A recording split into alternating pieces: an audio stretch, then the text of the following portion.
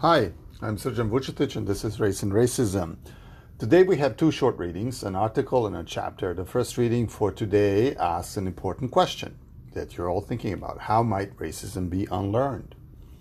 And the piece is relatively short, published in 2010 in Journal of Social Philosophy by three white guys. Daniel Kelly, an American, he's a prof in the philosophy department, Purdue University. Luc Faucher, who's a prof at UQAM, I think he's Canadian, and Edouard Marchery, who's a philosopher of science at Pittsburgh, I think he's French. I think all three are interested in race from the perspective of psychology, cognitive science, and neuroscience. And I should preface this by saying that there is a subfield in philosophy called the philosophy of race. It's about 25 years old maybe. All these three philosophers have contributed to this subfield, but it's not their full-time job. So in this piece, they're asking a big question. They're reviewing what they think are the three most concrete proposals made by philosophers and social theorists about how race might be unlearned. And they're evaluating those proposals, those strategies in light of current work on racial cognition. So what are the theories? What are the hypotheses, rather? First, the idea that disseminating scientific information about the biology of race will undermine racism. They call this the dissemination hypothesis. They associate it with the work of Naomi Zak. She's a philosopher. I mentioned her name earlier in the course. Second, the idea that increasing interracial interactions will weaken various components of racism. They call this the contact hypothesis, associated with the philosopher Lawrence Bloom. He wrote this book, I'm Not Racist But, 2002. And the third, the proposal that instead of attempting to eliminate racist beliefs and prejudices, people should learn to control them. It's called the self-regulation hypothesis. They're associated with the work of Lawrence Langbaer. So Kelly et al. Define racism in a way that foregrounds its psychological aspects, a mental state, an emotion, belief, motivation, etc., or an action is racist if it is race related and if it's morally problematic. So you'll find it in the footnote and note number 1. The ontology of race is, of course, more broader than that, but they put forward some hypotheses associated with the psychological aspects of the field, right? And so empirical psychology covers everything from social psychology to evolved cognition, and sometimes we use the word sciences to talk about all of this. And they say that dissemination hypothesis might be the weakest of the three, at least in the short run. Education aimed at demonstrating that race is an illusion in the biological sense may not actually help eliminate racism because of the pervasiveness power of implicit biases, including the so-called genetic essentialist biases.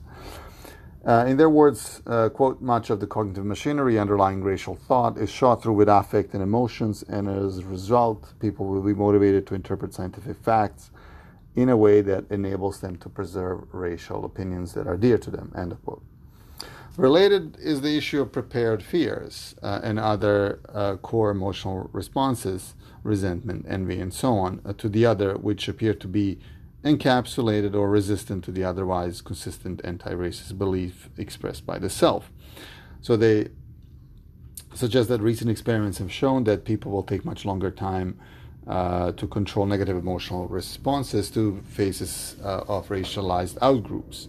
And so this takes us back to this genetic essentialist bias, the idea of racist emotions and affect. They say these emotions, quote, might incline people to maintain some of their false racial stereotypes and may very well motivate actions that are harmful to members of other races, even if those agents do not consciously intend that harm.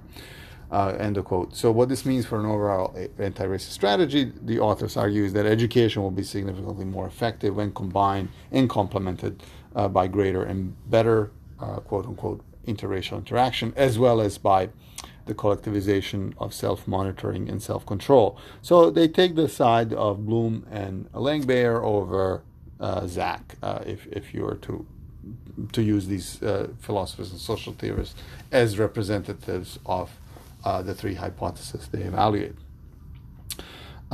So this is, I mean, they end up on an optimistic note. Optimism is not the same as hope, and they give you reasons why you should take empirical research very seriously. So it's an interesting chapter. I signed it before in this class. Usually get very good reactions to it, lots of reactions to it. Because it's a nice, effectively done review. But as I said, it's a very specific aspect of both the philosophy of race and the study of race, psychological and tied to a very specific definition of racism. So now we move on to the Linton chapter. Unlike Kelly et al., she focuses on the political, institutional, and social aspects of racism, not psychological aspects. She specifically is interested in the way racism is used in everyday politics, electoral campaigns, in the media, etc. And, for example, in the revelation that the white prime minister of your country appeared in blackface multiple times, and the sort of outrage that happens in these situations. She is likewise interested in the reporting on such situations, given how uncomfortable most quarters of the media have been with talking about race and racism until very recently. And so, indeed, race and racism are placed in scare quotes. You see this in CBC even, you see it in the Globe and Mail, places like that. And they're often made subject to debatability, as she puts it. It's an obsessive attention to what counts as racism and who can define it. And you also see a ton of euphemisms. She even opens her chapter with a quote from Alexandria Ocasio-Cortez, the Democratic House representative in the United States. Essentially euphemisms such as racial undercurrents, racial connotations, racially tinged, are used to describe what is sometimes referred to racial animosity, all quote unquote, but rarely simply as racism. So why? And this is what that AOC quote is about. So here's the puzzle that Linton's addressing. The question is, the question of when it's all right to talk about racism and when it's not has usually been answered by those with the least experience of it, and because they deem themselves the most objective. There are of course cases when an allegation of racism is accepted as obviously true, and this is usually involving overtly racist statements, so stuff that Donald Trump spouts. But in many other situations, there is a quick pronouncement of, well, this is not racism. And who does that pronouncement? Well, it's usually white people. And this is essentially the puzzle. Why is this the case? The title of her chapter is called Not Racism. And I think she was the first to come up with this term. It's paradoxical. There are a lot of paradoxes when we talk about race. We'll discuss some of them. You know, racism and its doubles, racism without racists, racism without race, old versus new racism. This will occasionally come up in the literature. Let's just focus on what Linton means by not racism, which is a 2017, circa 2017 discovery she made in the UK context.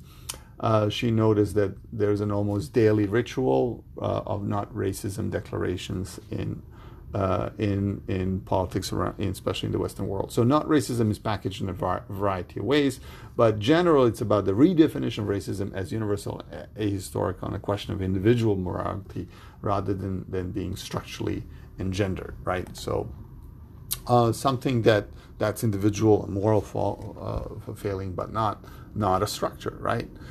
So she thinks that this has to do with the conceptual development of racism and to its relationship with race, which, as we saw in the previous lecture, she defines as a complex assemblage that is intrinsically unstable, polyvalent, and mobile. So this idea of assemblage also comes back. So the problem does not only affect public debate, but it's actually internal to race scholarship. So people who assign work on race and racism assign work that actually misses this point. So this is a problem, this entire chapter is about that.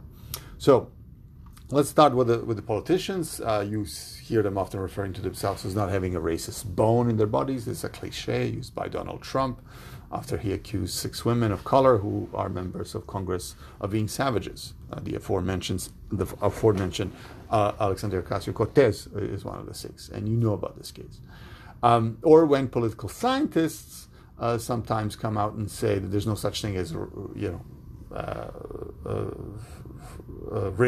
there is such a thing as a racial self-interest. The voters are not racist, but they have a racial self-interest. White people have a self-interest. Or when they argue that the normal definition of racism is, quote, irrational hatred, fear, or contempt for another group, end of quote. So anything short of that is not racism. So they have this very maximalist definition of what constitutes racism in order to say, well, the voters that I'm talking about in my work, well, they're not racist. They're just following their self-interest. So Alana Lentin argues that in many instances, past and present, racism has been a rational choice for white people. The fact that the white people benefit from racist arrangements, from slavery to protectionist immigration policies, is the main reason why it seems there is no post-racial future in sight. So this is what motivates her entire book. So she talks about the paradox or tension. On the one hand, you have a contemporary concept of racism, which is frozen in the past. Again, one of those terms she coined. She calls it frozen racism, and that's basically a situation in which definitions of racism or ideas about racism are held to apply strictly to only the most serious cases from history. So generally, the Holocaust, Jim Crow, and apartheid. On the other hand, it is detached from history when convenient and equated with generalized prejudice. And as we can see that in reference to anti-white racism, right? So this is perhaps a question for you. Is there such a thing, anti-white racism? How do we know that anti-white racism exists? In this view, racism is a failure of individual morality that exists in society as a quote-unquote poison, something so toxic that to wrongly accuse someone of racism is a crime worse than the racism itself. And you hear this a lot in the UK. Any country that has very stringent laws on what constitutes libelous speech. So in the United States, basically you can say a lot of things about a lot of people, and it's fine. In Canada is about a halfway house between the UK and the US. And the UK, if you accuse someone of racism, they'll send a lawyer after you, and they'll say, well, you have to prove it. What did you mean by that? To the point that, it's often said that it's easier to be racist than to call someone racist. I mean, it sounds paradoxical, but when you think about it, it's true. So, on that note, so rather than understanding that all racisms, while distinct, are entangled with each other, we're encouraged to regard racism as organized on a hierarchy of severity, so one that perversely mirrors the power imbalance established by the idea of race itself. This is her argument, right? So, you're saying, well, this is not racism. What's racism is the Holocaust. And you say this to someone who's actually affected by racism.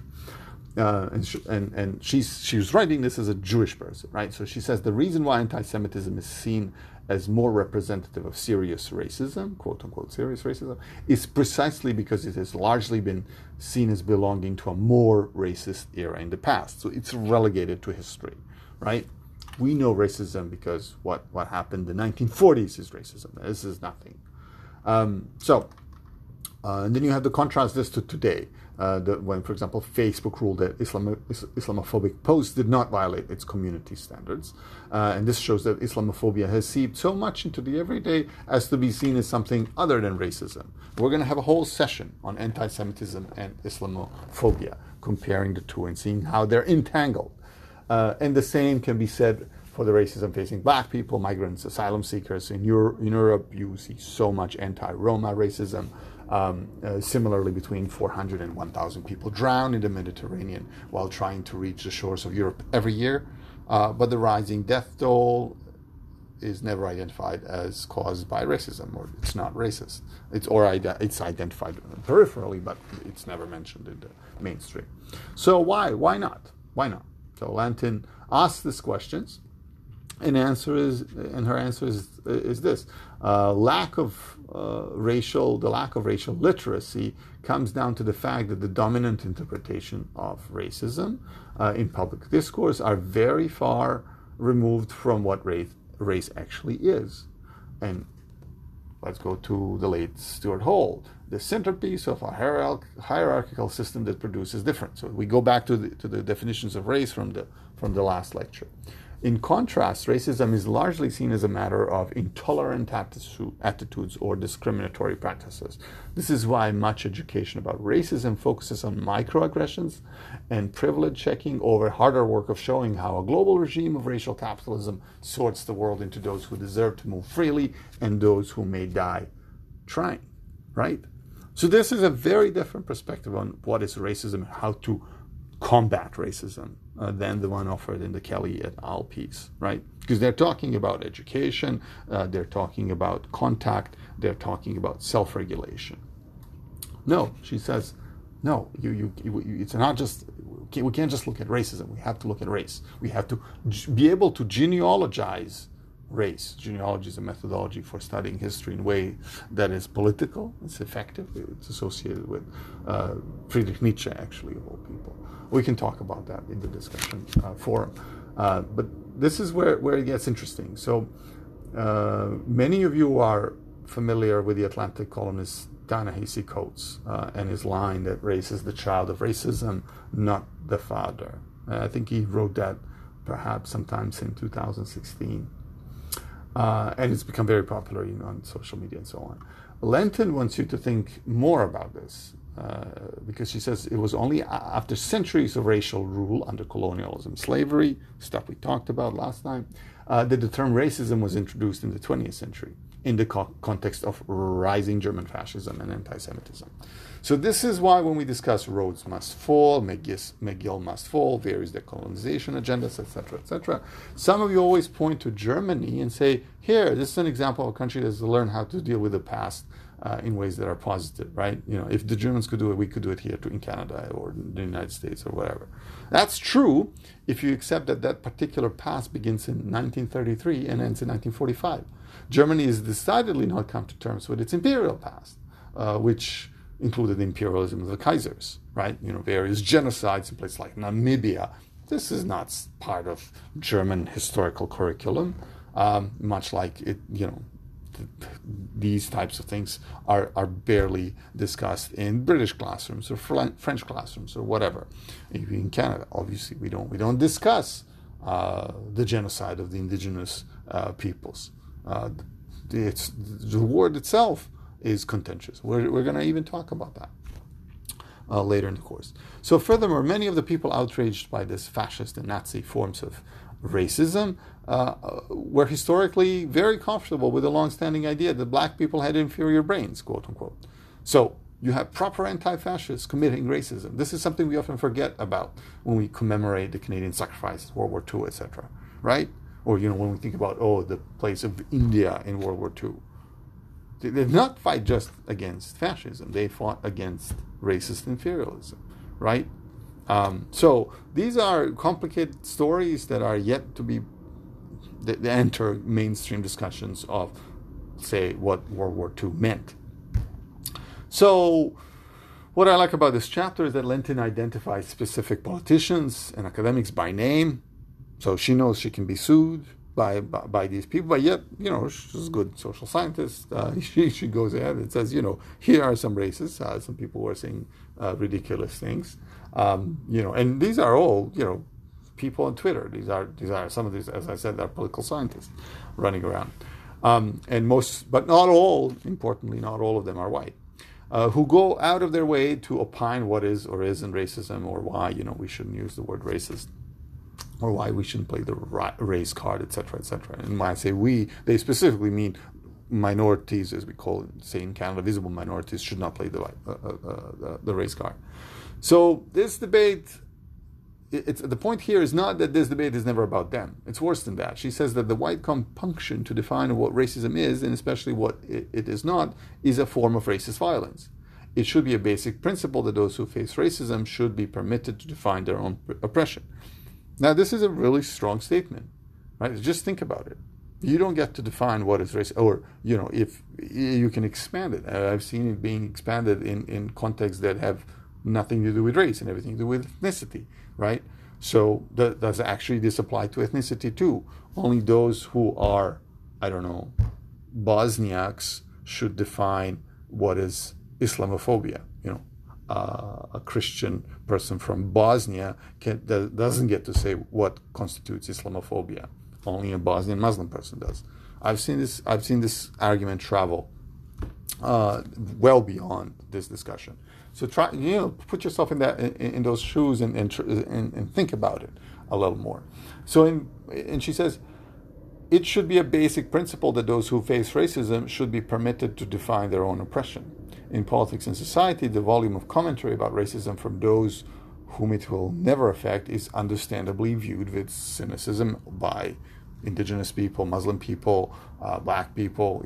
If you're facing decades of post 9/11 over policing, or if you're facing the daily degradation of life, or anti-blackness racism, of course you're going to react cynically to the commentary about racism from white people. No, I mean that seems uncontroversial. And in fact, that's why we talked about positionality at the very beginning in this class. So to go back to my previous lecture on race, remember that Lentin defines it as a technology of power for the management of human differences, whose ultimate aim is the maintenance of global white supremacy. So if we accept this definition of race, then there's no point in viewing racism as personal moral failing that can be corrected by self-regulation, dissemination, contact, education, etc. So any of the three hypotheses or more that those who study racism in the context of empirical work on racial cognition would identify. So yeah, I mean, this is a place where you get to compare the two pieces, the Kelly et al. And Lentin directly, and tell me which one is right. Like, who's right here? I'm not saying that you should agree with one and not the other. Just think about it and tell me which argument you find more convincing. And yeah, I mean, so instead of expressing optimism that we should spend more time on improving contact or self-regulation and self-monitoring and self-control, or having greater or better interracial interaction, this is the Kelly et al. Version. Lentin says to really stamp out racism, we need to begin with a commitment to deepening our racial literacy, and for a majority of white society to depersonalize its reaction to racism. And when she says deepening our racial literacy, meaning you really have to understand the history of race, right? So the historical, social, and political construction, and its legacies today. Suffice it to say, this argument leads Lentin to provide a definition of racism. So she doesn't want you to think of racism as a set of practices produced by the ideology of race. So this is not at this point, she's not talking about psychology. She's talking about ideology, which is what perhaps 80% of your textbooks on race and racism are talking about. To talk about racism, you must explain the genealogy of race as a system of rule that continues to this day. It follows then racism is better understood as, quote, beliefs, attitudes, ideas, and morals that build on understanding of the world as racially delineated. This definition comes from her introduction, by the way, not chapter 2, in case you're looking for the exact page. So in other words, we must always work with both concepts, race and racism, because they're reliant on each other.